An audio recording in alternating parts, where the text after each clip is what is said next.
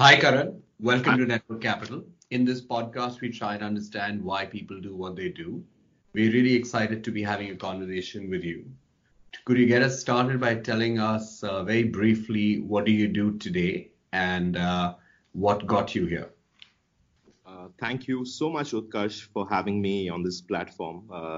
It's an honor to be talking to you and sharing this with fellow NC members. So I work in the higher education space. I bear a lifelong commitment to working in higher education, and at present, I work at Ashoka University, where I am responsible for outreach and admissions for the university's flagship graduate program, the Young India Fellowship.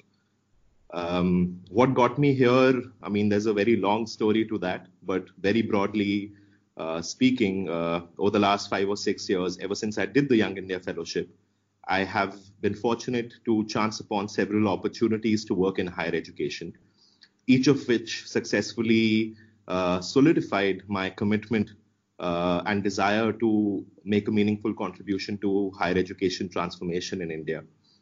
So that's basically the short answer to your question. Understood. And in the middle, you've gone on to get a Fulbright and study at the Harvard School of Education, and in the middle, done a whole bunch of interesting things, which we will dive into later. But I want to focus more in the first half of this podcast about the Young India Fellowship. Could you tell me what your first day was like at the fellowship program and what got you interested in applying for it? Okay. So maybe I could start with the second part of your question. Sure. So I graduated in economics and I was working in a bank. And like the quintessential millennial, I was a bit disillusioned by the lack of relatability between what I had studied in my undergrad and the kind of work I was expected to do. I was broadly very disheartened that people at large did not seem to really value who one might be as an individual, but cared more about what is on their CV. And this is when I was 20 years old. I had a very limited understanding of the world. And so then I chanced upon the Young India Fellowship, which was. How did you chance upon it? So basically, a friend of mine who was part of the same organization that I worked in during college, ISEC, she was pursuing the Young India Fellowship, and I spoke to her and I looked at the website, and it seemed like a place where one could sort of figure out what they were passionate about. One could learn more. One could get breadth in multiple things without having to, go into the depths of it. And a simple question I asked myself was, if what would be a good way to figure out what one wants to do in their life? And a pretty clear answer was, in retrospect, and at that time, it seemed like if one is able to get a holistic view of multiple walks of life, all in one place. That might be a pretty sweet deal in order for you to be able to figure out, what you're passionate about by being exposed to multiple perspectives, multiple disciplines, multiple schools of thought, and so on. So for that precise reason, I applied to the fellowship, and then the rest is history. But I did get into the fellowship, and the first day, like you were asking me.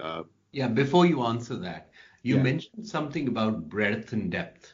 Mhm. And I think that's a really interesting point because both breadth and depth are important. But in the program, it seemed to me that you said that when you applied, you thought that it would be more about breadth than depth. Mhm. Is that true? Yes, absolutely. Uh, I was looking at a website which had about 25 different courses, each of which from a different discipline, and most of which had course titles that just looked so damn interesting. Shakespeare and the World, Statistics and its applications in the modern world, Leadership for a New Economy, and so on and so forth. So that seemed really interesting. And if I preface this a little bit, I would say that many of us, owing to the social fabric that encompasses us in India. Traditionally, we've always been straitjacketed, and the default route is either to do engineering or something which is conventional. But the point being that you straight away, when you're 16 or 17, without really knowing anything about the world, you just go into the depths of a subject and graduate in that without getting a chance to know about the world. So I did some, at least on paper, get depth as a graduate of economics, but I left my undergrad experience not knowing anything, if I would say so, about the world around me. And I think that was the fundamental reason for my confusion and lack of clarity or disillusionment, whatever you want to call it. Yeah. So then came the YIF, which seemed like a remedy in some ways to the lack of breadth to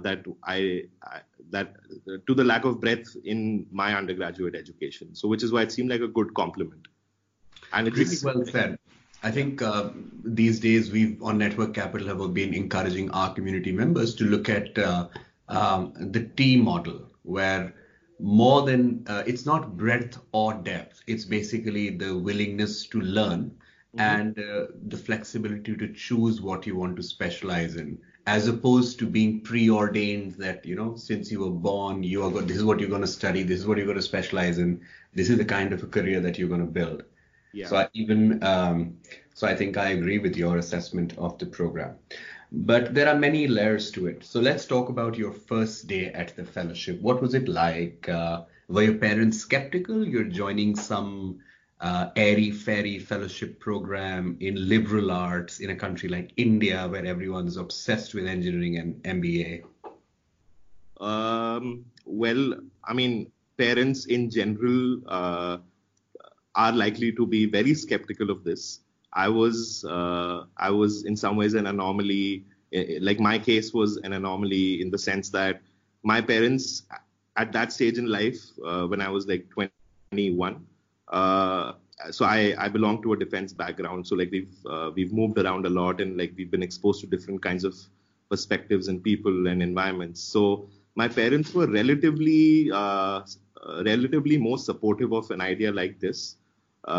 They seemed to have faith in what I was thinking about what might be best for my career, and the route they took was to just be supportive.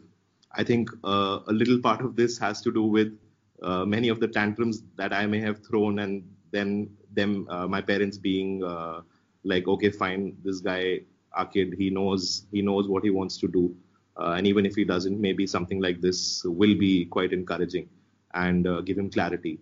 But one very specific thing that may have sealed the deal for my parents to be more supportive of this is when I got my offer letter, something that I had never imagined would happen.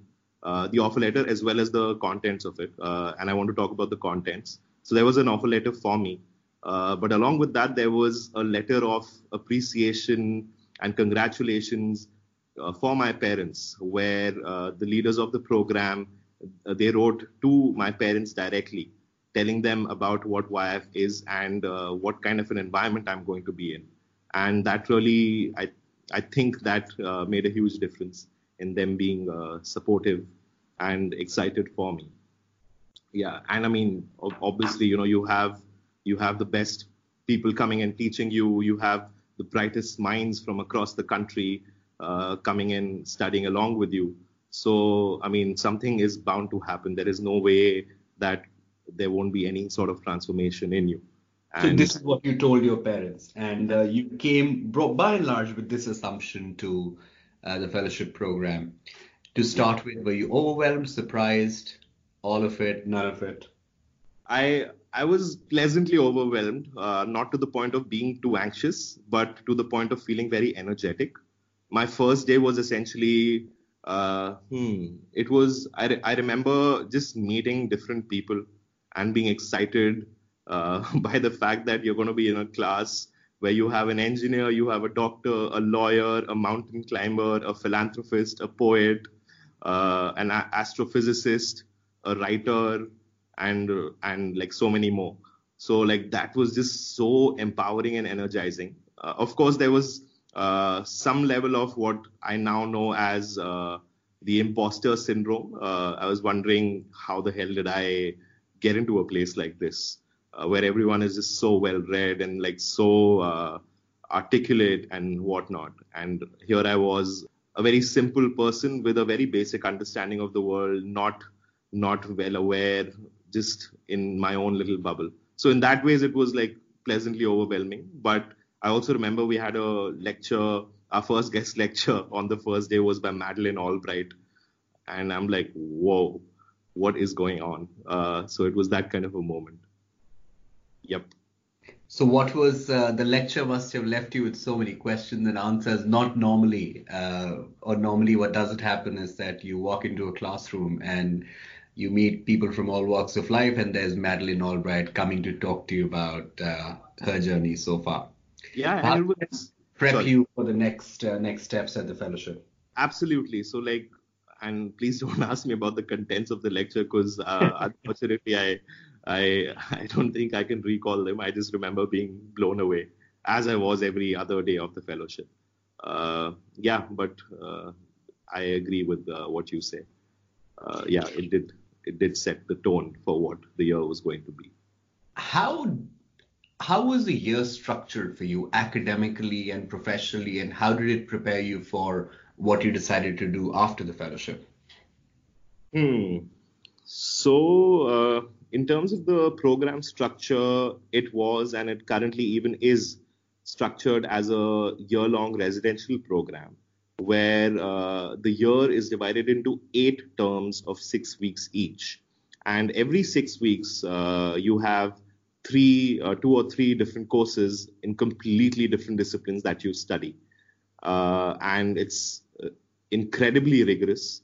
Uh, on top of the academic courses, we also had a layer of mentorship where we were matched with an industry or academic leader from India or across the world who would help us think through our life and like what we want to do, how we want to do it. And then the other layer was that of the experiential learning module, the ELM, which was essentially an 8 month long project that complemented our classroom and out of class academic learning with a very hands on exposure to a real world problem. So that's what it was like. So I mean, every day you have something new happening. You have maybe 2 or 3 different classes. Then you have a guest lecture.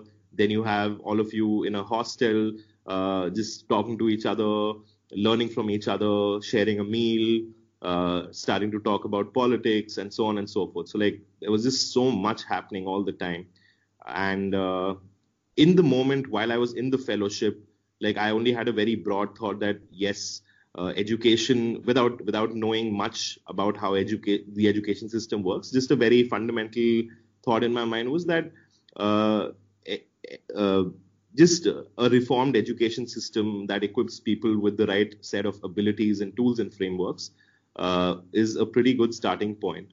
So that led me to sort of believe that okay, if not A, B, C, or D, the worst case scenario, I think a career or at least a first job after YF working in the education space would be a good idea to understand the system and be more aware of it, and then see how whether it makes sense for me or not. I hope that answered the question. It does. What was your ELM about? So my ELM, in fact, so my ELM was actually with YIF itself, and that was because, like I was saying, at some point in the initial months, I thought it might be good to understand how the education system works, and since YIF was this unprecedented path-breaking initiative, at that time it was called the Rhodes Scholarship of India or something like that. It might be interesting to see how the nitty-gritties work. So what I did was, along with my batchmates, three of us, we had an ELM with the outreach and admissions team itself of the YIF, the same team I lead now.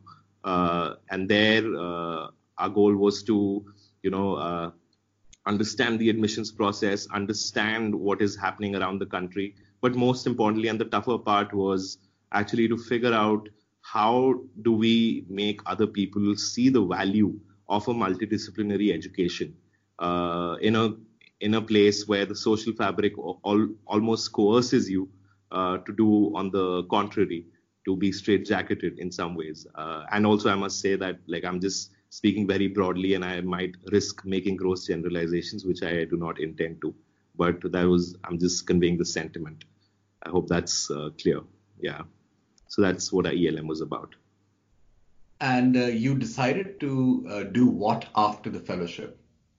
So I working with Ashoka at that time. I mean, that time there was no Ashoka, but we knew that Ashoka was going to come up in the year following our graduation. So I thought that it might be a good opportunity to consider. However, that is not what I did immediately. Just shortly before the fellowship was ending, I decided to join some of my friends for some time in a home automation startup. And I did that maybe for like 3 or 4 months. Spent a little bit of time just to understand and everything, but that didn't seem to work out for me. And I went back actually to Ashoka. I went to Dr. Chaube and we spoke, and I ultimately ended up working with Ashoka, which was my first proper job after YIF. Again, in the same team that I am now leading. So I was the youngest member of that team at that point. I see. And what was some of the other colleagues and friends at the Young India Fellowship doing in your cohort? And now that you have the benefit of hindsight, how do you think the fellowship experience prepared them? And are there some examples in which the fellowship experience sort of did not work for people? Yes. So, I mean, the fellowship experience, for most people, it is a very transformational experience, as you might imagine. But I mean, for some people who are not, I mean, it's a tough question to answer, Utkarsh. I mean, it doesn't work for everyone. That is the short answer. There are some people who already have a lot of clarity on their life and have an idea of exactly what they want to do after the fellowship. So in that sense, it doesn't work for them as much as it does for other people who are a bit conflicted about how they want to approach their own professional careers. So there were some people who just went straight up back to their fields, in the work that they were doing. But that was a very small chunk of the people, maybe 10%. But at the same time, I feel that the fellowship did do something for them, based on the conversations I've had with some of them. Essentially, even if people went back to the same career, the fellowship, at the very least, give them a set of new eyes.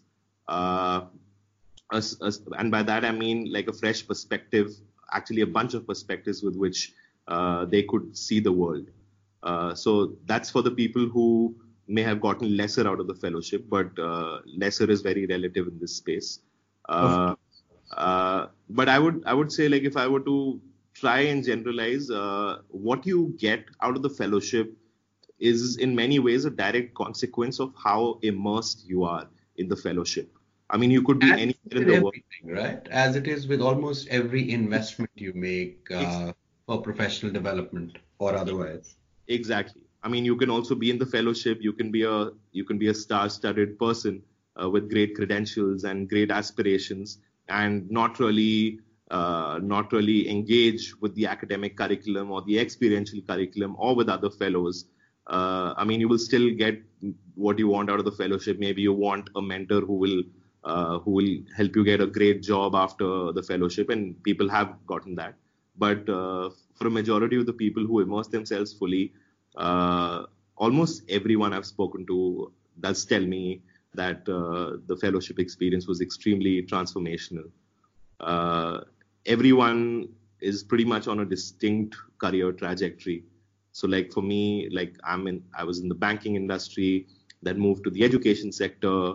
Then there were people speaking about people who continue their same work. There was someone who started an organization that works on making inclusive play spaces for children.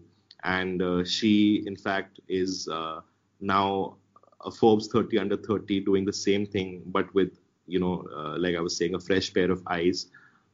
She's a Forbes 30 under 30 for the work that she's doing in creating those play spaces for children. She's a designer from NID. Another person who was a filmmaker who teamed up with a race car driver. Two of them were roommates in the YIF. For the ELM, they basically started out their own ELM, which 6 years later is also their bread and butter. The organization is called Quidditch, and it all started with a drone in a room in the hostel. They were like, maybe there's something we can do with this. So they figured their stuff out, and today they are among the most successful drone related organizations in the country. All the IPL matches that you see, most of the Indian cricket matches that you see, all the aerial shots or the buggy cam shots that you see, they are doing those things. There are multiple stories of transformation and discovery and exploration and growth, as even you would recall. I can go on and on for hours, probably days, about the kinds of things that people are doing. It's very humbling to be in an environment like this, and it teaches you a lot. Let's think through the career opportunities that open up after the fellowship. So on Network Capital, scores of people come to us asking, what's the fellowship really about? And of course, many of our community members are Young India Fellows, and we point them towards them. And of course, I jump in based on the experience that I had, which was, transformational. But I think examples only prove examples. Let's try and identify broader frameworks. What do people do after the fellowship generally? That's an easy and a tough question to answer. So let's just start with the high level, and then we'll go deeper. Sure. So broadly speaking, Utkarsh, people do get into a whole bunch of careers after the fellowship. I would say about every year when people graduate, I would say about 80% of the people work, and maybe 20% of the people go for higher studies. And somewhere in between, people also choose to not do anything because there's a lot of absorption and reflection that you have to do during and after the fellowship. Within the people who work, there's a significant chunk that is divided between the for-profit or corporate sector and also in the not-for-profit or the development sector. Currently, if you look at the alumni community as a whole, the YIF alumni community, I would say about 35% people work in the development space. 15% people would work in the education space. Obviously, the boundaries are very blurry, so you can say roughly 45 to 50% are in development or education-related work. Then we have people who are also working in the diplomacy, consulting, government engaging kind of roles. Then we have people who are in the entertainment industry, and the media and film and journalism industry. Then there are people who are also doing their own ventures. We have at least 50, if not less or more, alumni developed ventures across multiple sectors. Then we also have people who, like I was saying, we have people who are also pursuing higher studies or have pursued higher studies. There are at least 40 distinct fields of study that people have taken up after the fellowship, ranging from human-computer interaction, cognitive psychology, organizational behavior, business, public policy, public administration, education, and so on and so forth. And then we have people who've done their PhDs, people who've done their MFAs, and so on.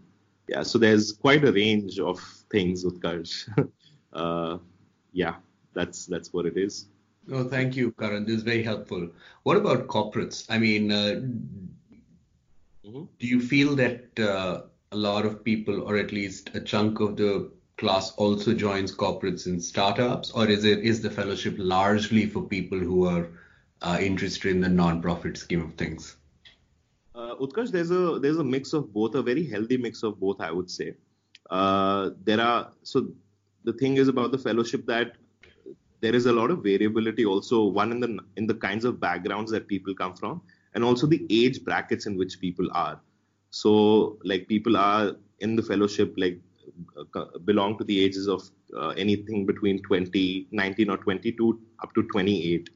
So there are people who might be freshers and they might want to say go into the corporate space, say to a McKinsey or to a Dalberg or something like that. So there are people like that. Then there are also senior people, senior as in just based on work experience, people who've had 3-4 years of work experience, maybe in the corporate space and want to shift to the development space. But then we also have like a healthy combination of these few elements. People with and without WorkX, either wanting to explore the corporate sector or wanting to switch from the corporate to the development sector and so on. So that's what it broadly is. A lot of people ask me what's the difference between the Young India Fellowship and an MBA. And of course, they're two very, very different programs. Right. But you've also pursued a master's after that. I went for an MBA, you went for a master's in higher education. Right. What's the difference between a specialized master's and the Young India Fellowship? And can the Young India Fellowship be an alternative to people who are looking for master's programs? Again, a very tough question to answer, Utkarsh. My initial response to this would be that one is that there cannot be a single answer to this. Of course, one can look at, like many people do look at the YIF as an alternative to an MBA. Like I know of people who've deferred or rejected admissions to say an ISB or to a Yale or to an IIM Ahmedabad just to come and attend the Young India Fellowship. The point is to actually go into the depths and see what really happens in the programs. I can't accurately comment on what an MBA really does, but I can comment reasonably on what the fellowship does, and it does two things. One, it helps you build perspective, no matter what stage of your career or career trajectory you're in. Perspective that comes in three ways.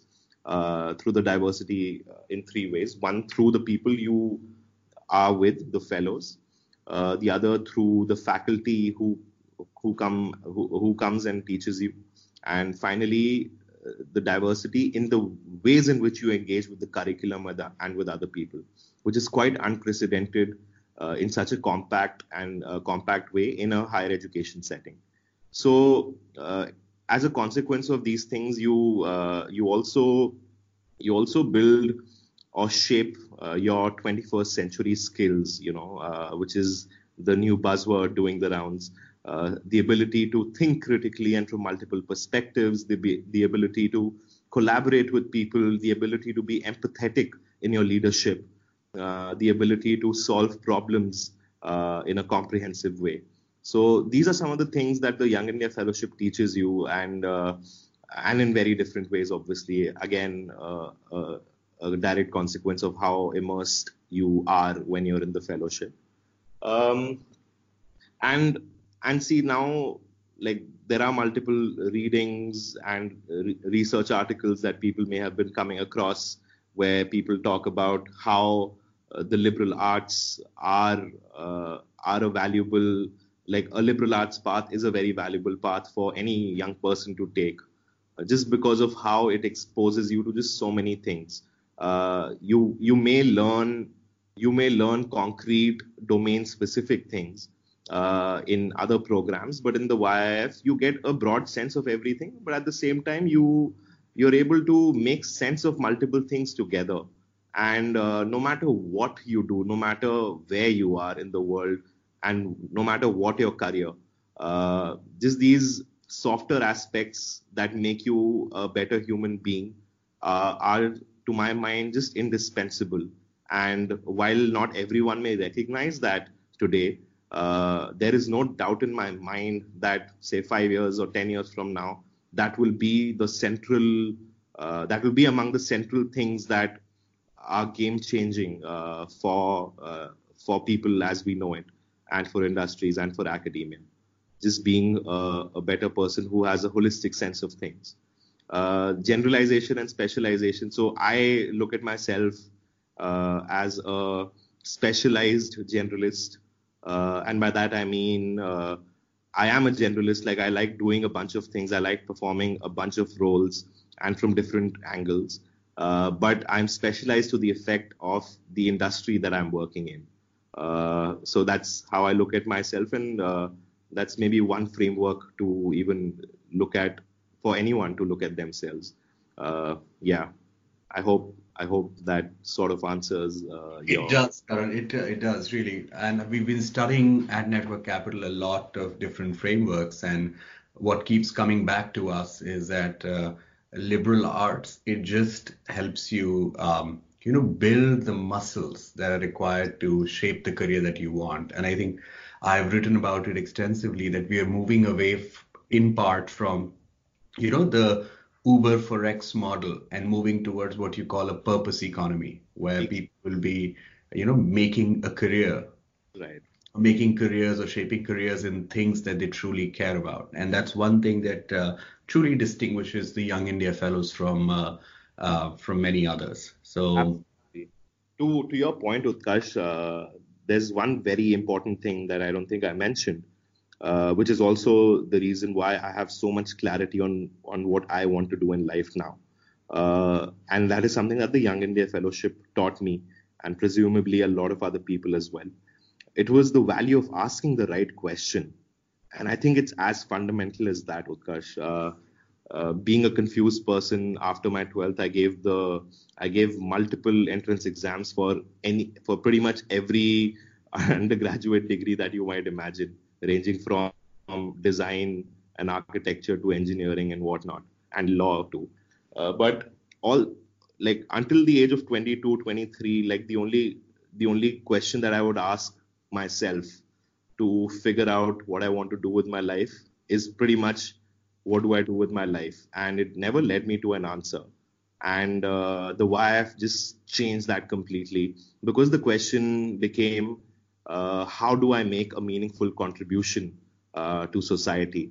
And just asking myself that question over time gave me a very clear answer. And I think that is one of the most valuable things that I learned through experience at the Young India Fellowship. Karan, you don't discover a passion or purpose by sitting under a tree, sitting under the metaphorical tree, Right. like Isaac Newton, and waiting for the apple to fall. These things happen, yeah, in books. But today, we have to actually get out there, and there's a whole role of a community in helping you discover your purpose. Mhm. And programs like the Young India Fellowship do a great job of helping one discover one's purpose. Look, Yeah. I went for an MBA right after, Right. and I did feel that the program helped me unearth the questions that are important, and I'm sure I've seen that it does for many others. Let's switch gears now and look at how the program has evolved from my cohort, which was 57 people, Yeah. to the number of people that there are today. I'm obviously not asking you to become a student again, but objectively, what are some advantages and disadvantages of, if there are disadvantages, of the growth in the number of students that get to be a part of the fellowship, and what are the other changes that the program has undergone, Mhm. and what have been the growing up pains, what have been the challenges, because it's not nothing is always sunny. So walk us through what's not worked as well. For sure.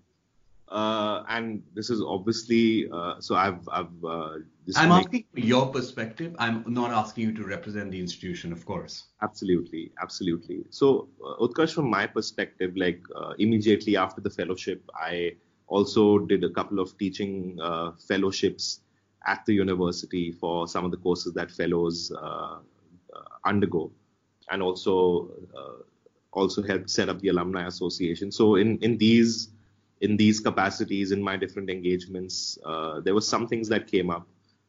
So one of the things was that given the success of the fellowship so early on, at a time where there was no Ashoka and the YF was essentially launched with the hope that one day the same thing could be done at an undergraduate level, given that we are coming from that time where you and I were part of the fellowship. I have been quite closely associated with subsequent batches in different roles, but yes, the program has changed in some ways, but the DNA, I would still say, remains intact, which is to prepare young people to quote unquote reach for the stars, or as we now are saying, for young people to let their imagination unfold. The program has evolved from 57 fellows to 97 to 100 to 200 and now 300 people. And while as an alum, I had my beef with it, primarily because of the reason or the assumption that, we won't have that personal connect with everyone in the cohort, just for that reason. I've now seen actually the value of actually scaling up a program, which is so unique, and scaling it up in this way, precisely for the reason that an experience like this should be given to more people year on year. There are way too many young, brilliant minds in our country who deserve a multidisciplinary education. They deserve to make more sense of their lives and do what they can do best, which is for them and for the world. That was one angle. So I think that's a very good step. Then obviously there are pains of institutionalizing something. From the time that you and I were in the fellowship, it was not part of a university. It was in the south part of Delhi, where we were in Katwaria Sarai, as you would recall, and we would have one classroom, and we would be in these hostels which you reach after going through several gullies, which had its own charm. But then the program got institutionalized, and in a good way, which may have had many of its teething challenges that accrue to any institutionalization process. Now it's governed, like it does come under the UGC. The university is governed like it's a private university, right, Ashoka. So like the Young India Fellowship is a graduate program of the university, which is what it was intended to be. So, I mean, there are some regulations that govern the program, but I don't think I can't point to a single thing which would like have a direct consequence really for the experience, apart from the fact that, I mean, instead of a certificate that we got, you now get a diploma. It didn't really matter to any of us what was on the piece of paper. It only mattered what we were learning and who we were with. So there's that technical change. Then I think the other amazing thing, which makes me also keep coming back to this place, is this beautiful campus. Like it's a state-of-the-art campus, as you know. It's got amazing facilities. If we had to play a sport, we would have to go to IIT Delhi and like reserve a spot or something like that, if I recall correctly. Now you have a state-of-the-art sports facility in the university itself. Then there are other very important things that I believe every institution should have, which is, something like the Center for Wellbeing and the Office for Learning Support. And all these are aspects that work in their own small ways towards every student feeling a sense of belonging on the campus, so that they feel safe and feel like they can belong and they can do well. So there are many, many good things. And then, I mean, bad things, if one may want to call it. I mean, it's a practical and a pragmatic thing on one angle, but it's the fact that the cost of the program is higher than what it used to be earlier. And the truth of the matter is that the cost of the program has always been this high. It always does cost a lot of money to run a program where you get faculty from the best institutions in India and the world. It's just that now the idea is that if there are people who can afford to pay for the program, then they should pay for the program. And the need-based financial aid that we have at Ashoka, it should be truly need-based, as it always has been. But the idea is to give out scholarships of higher number, of higher value to people who really need it. So that's the thing. And even in the admissions process, while the philosophy and the essence of the process remains the same, we now also have separate offices for admissions and financial aid, so as to maintain the integrity of both of these processes and to be objective yet be subjective in awarding admissions decisions. So admission is completely on merit, but it takes into account the context from which a candidate comes. Someone who's been brought up in a lot of privilege will have obviously different kinds of access to opportunities to prove themselves before they come to the fellowship than someone who has grown up in a small town, has a humble background, and so on and so forth. So like we take into account all of these things in the admissions process to sort of ascertain merit.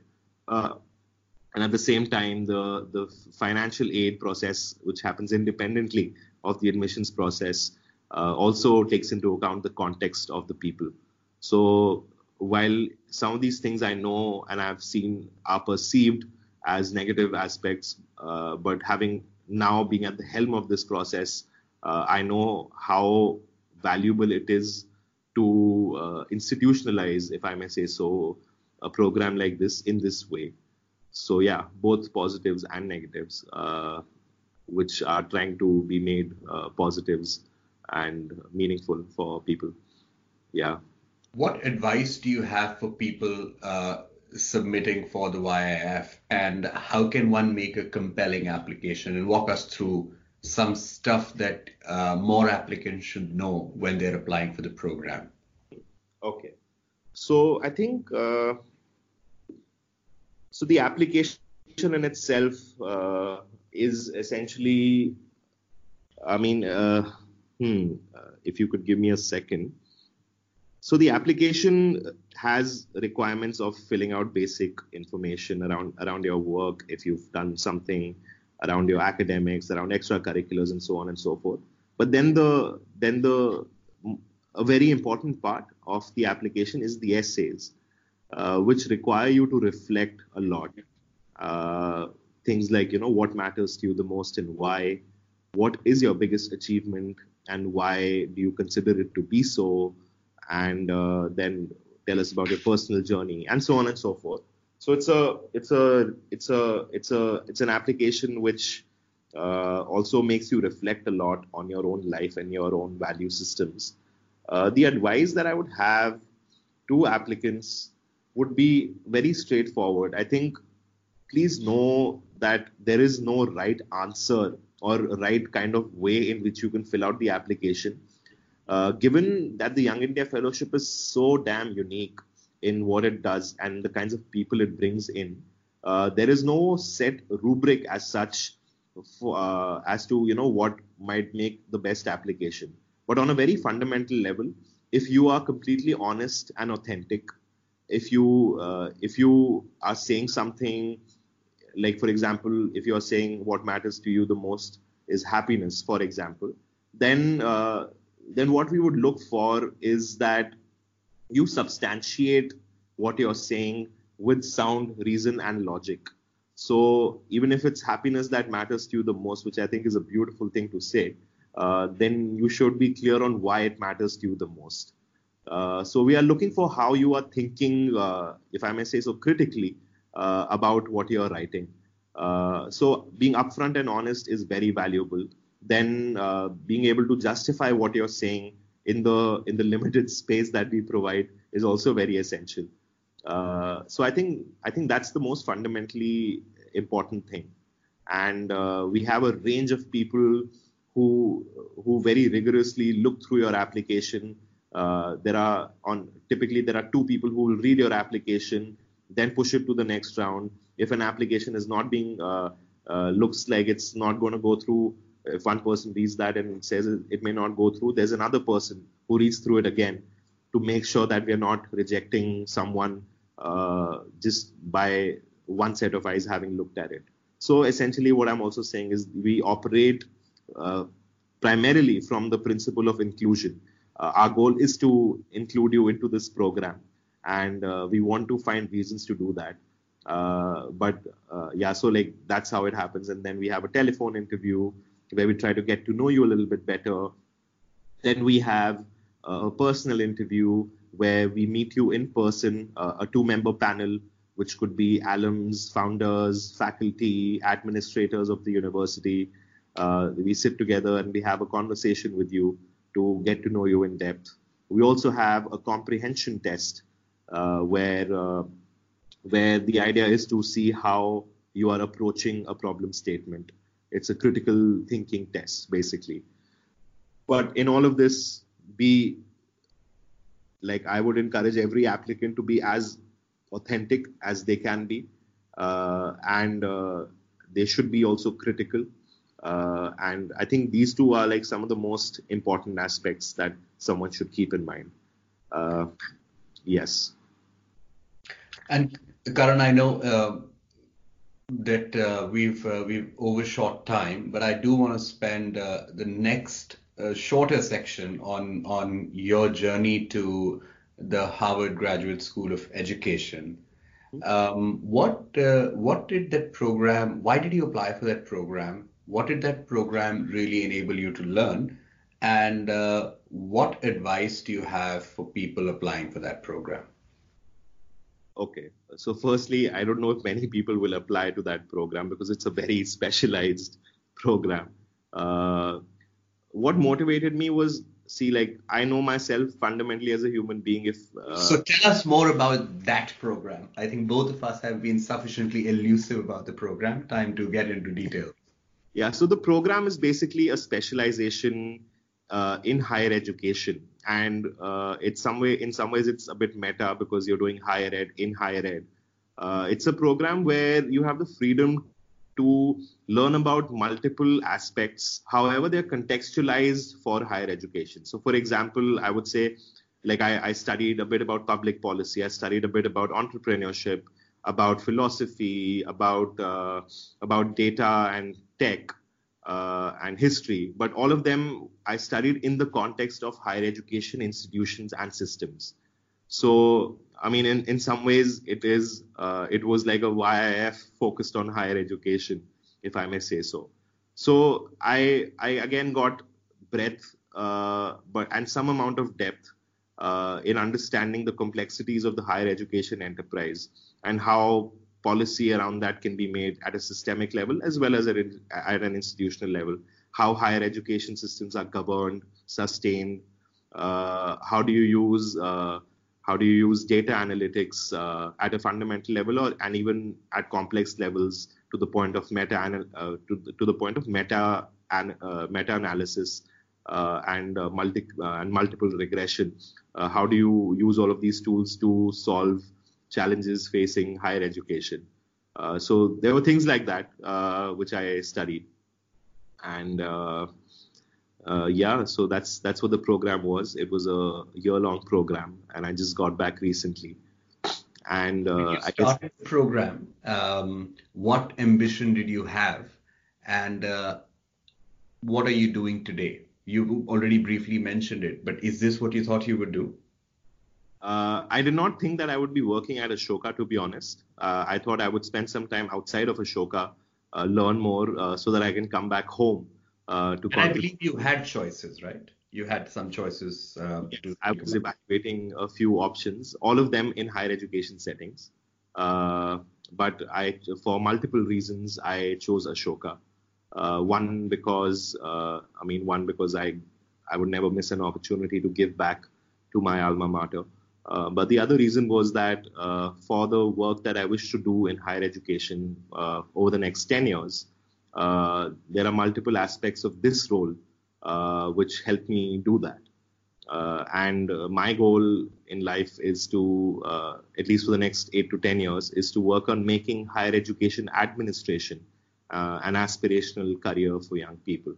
And working here at Ashoka, being always mesmerized by the energy that this place has, I thought was a good place to do it.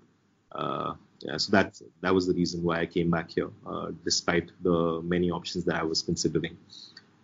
Yeah, so that's what it was. Now it's time for the secret sauce. Tips Oh, for the application to being fully funded, studying higher education at Harvard.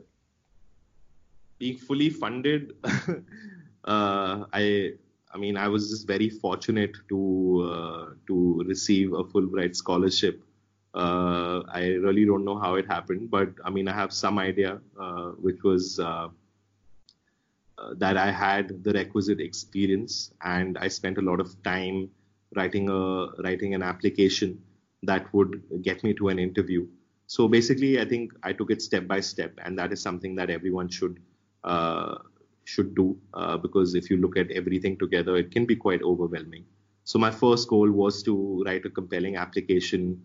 Apparently, it was a compelling application, because I did make it through to the personal interview for the Fulbright, and then you don't really know how they select or anything. I still don't have any idea, but I think the main, I think one of the things that one would look at, given that they're funding you with significant amount of money, I think one of the things would be to see how you would be as a cultural ambassador of the country, because the Fulbright is a cultural exchange program that supplements your academic learning at a U.S. institution.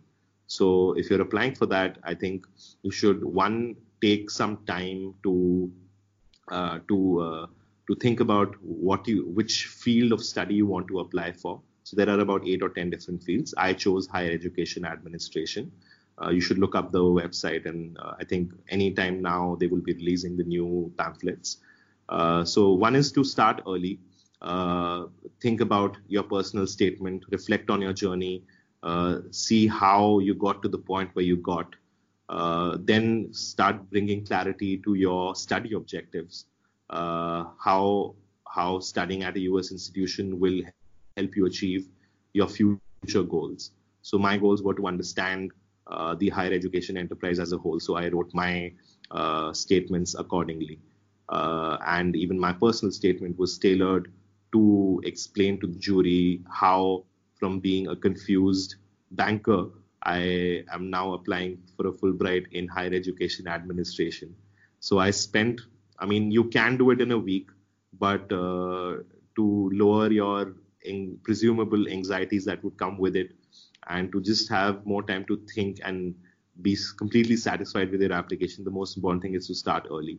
And if you do make it to the personal interview, I think I think there is a lot of value in being candid. But the most important thing would be that you are extremely thorough about your application, and you know exactly why you are going to be sitting in that interview, because there are going to be about 10 people who are going to interview you, and you will have no more than 12 to 15 minutes to convince that jury that you should be given an $80,000 Fulbright award. So it can be quite intimidating. It was extremely intimidating for me. I think I messed up my interview, but I'm thanking my stars that they gave me the benefit of doubt. Uh, but anyway, so that, I think that was the advice. And if someone is applying for a master's which is so specialized, not just higher education, or if anyone is applying for a extremely specialized master's, uh, you should be sure of why you are applying for that. My one of the reasons, apart from what may be evident to people, was that as an individual, I tend to stray in many directions, and I spent 26 years not knowing what to do. So, in order to maintain my focus, instead of applying for an MBA or a public administration program, which I would have loved to do anyway, I applied for a master's focused in this field so that I can sort of keep my focus. So that was the reason for me, and I'm sure everyone will have their own reasons. So yeah, that is one of the things that I would want to say. But if anyone has any questions about applying to graduate school and applying for scholarships, I'll be more than happy to have a conversation and be of. No, we'll definitely love to have a Network Capital Premium Masterclass with you. But I just want to thank you for this incredible podcast. You've explained what YIF is, what it isn't, how's the university changing. You've given tips about the overall program. But more importantly, I think you've shared the journey of somebody who was confused, slightly disgruntled with the education system. And instead of just talking about the challenges, uh, took proactive steps to try and address it in his own small way. And in doing so, you've created a career for yourself, and your advice will help thousands of people who are considering any of these things. Thanks very much, Karan. It's been a delight. Thank you so much, Utkarsh. It's been a delight for me as well. Be well.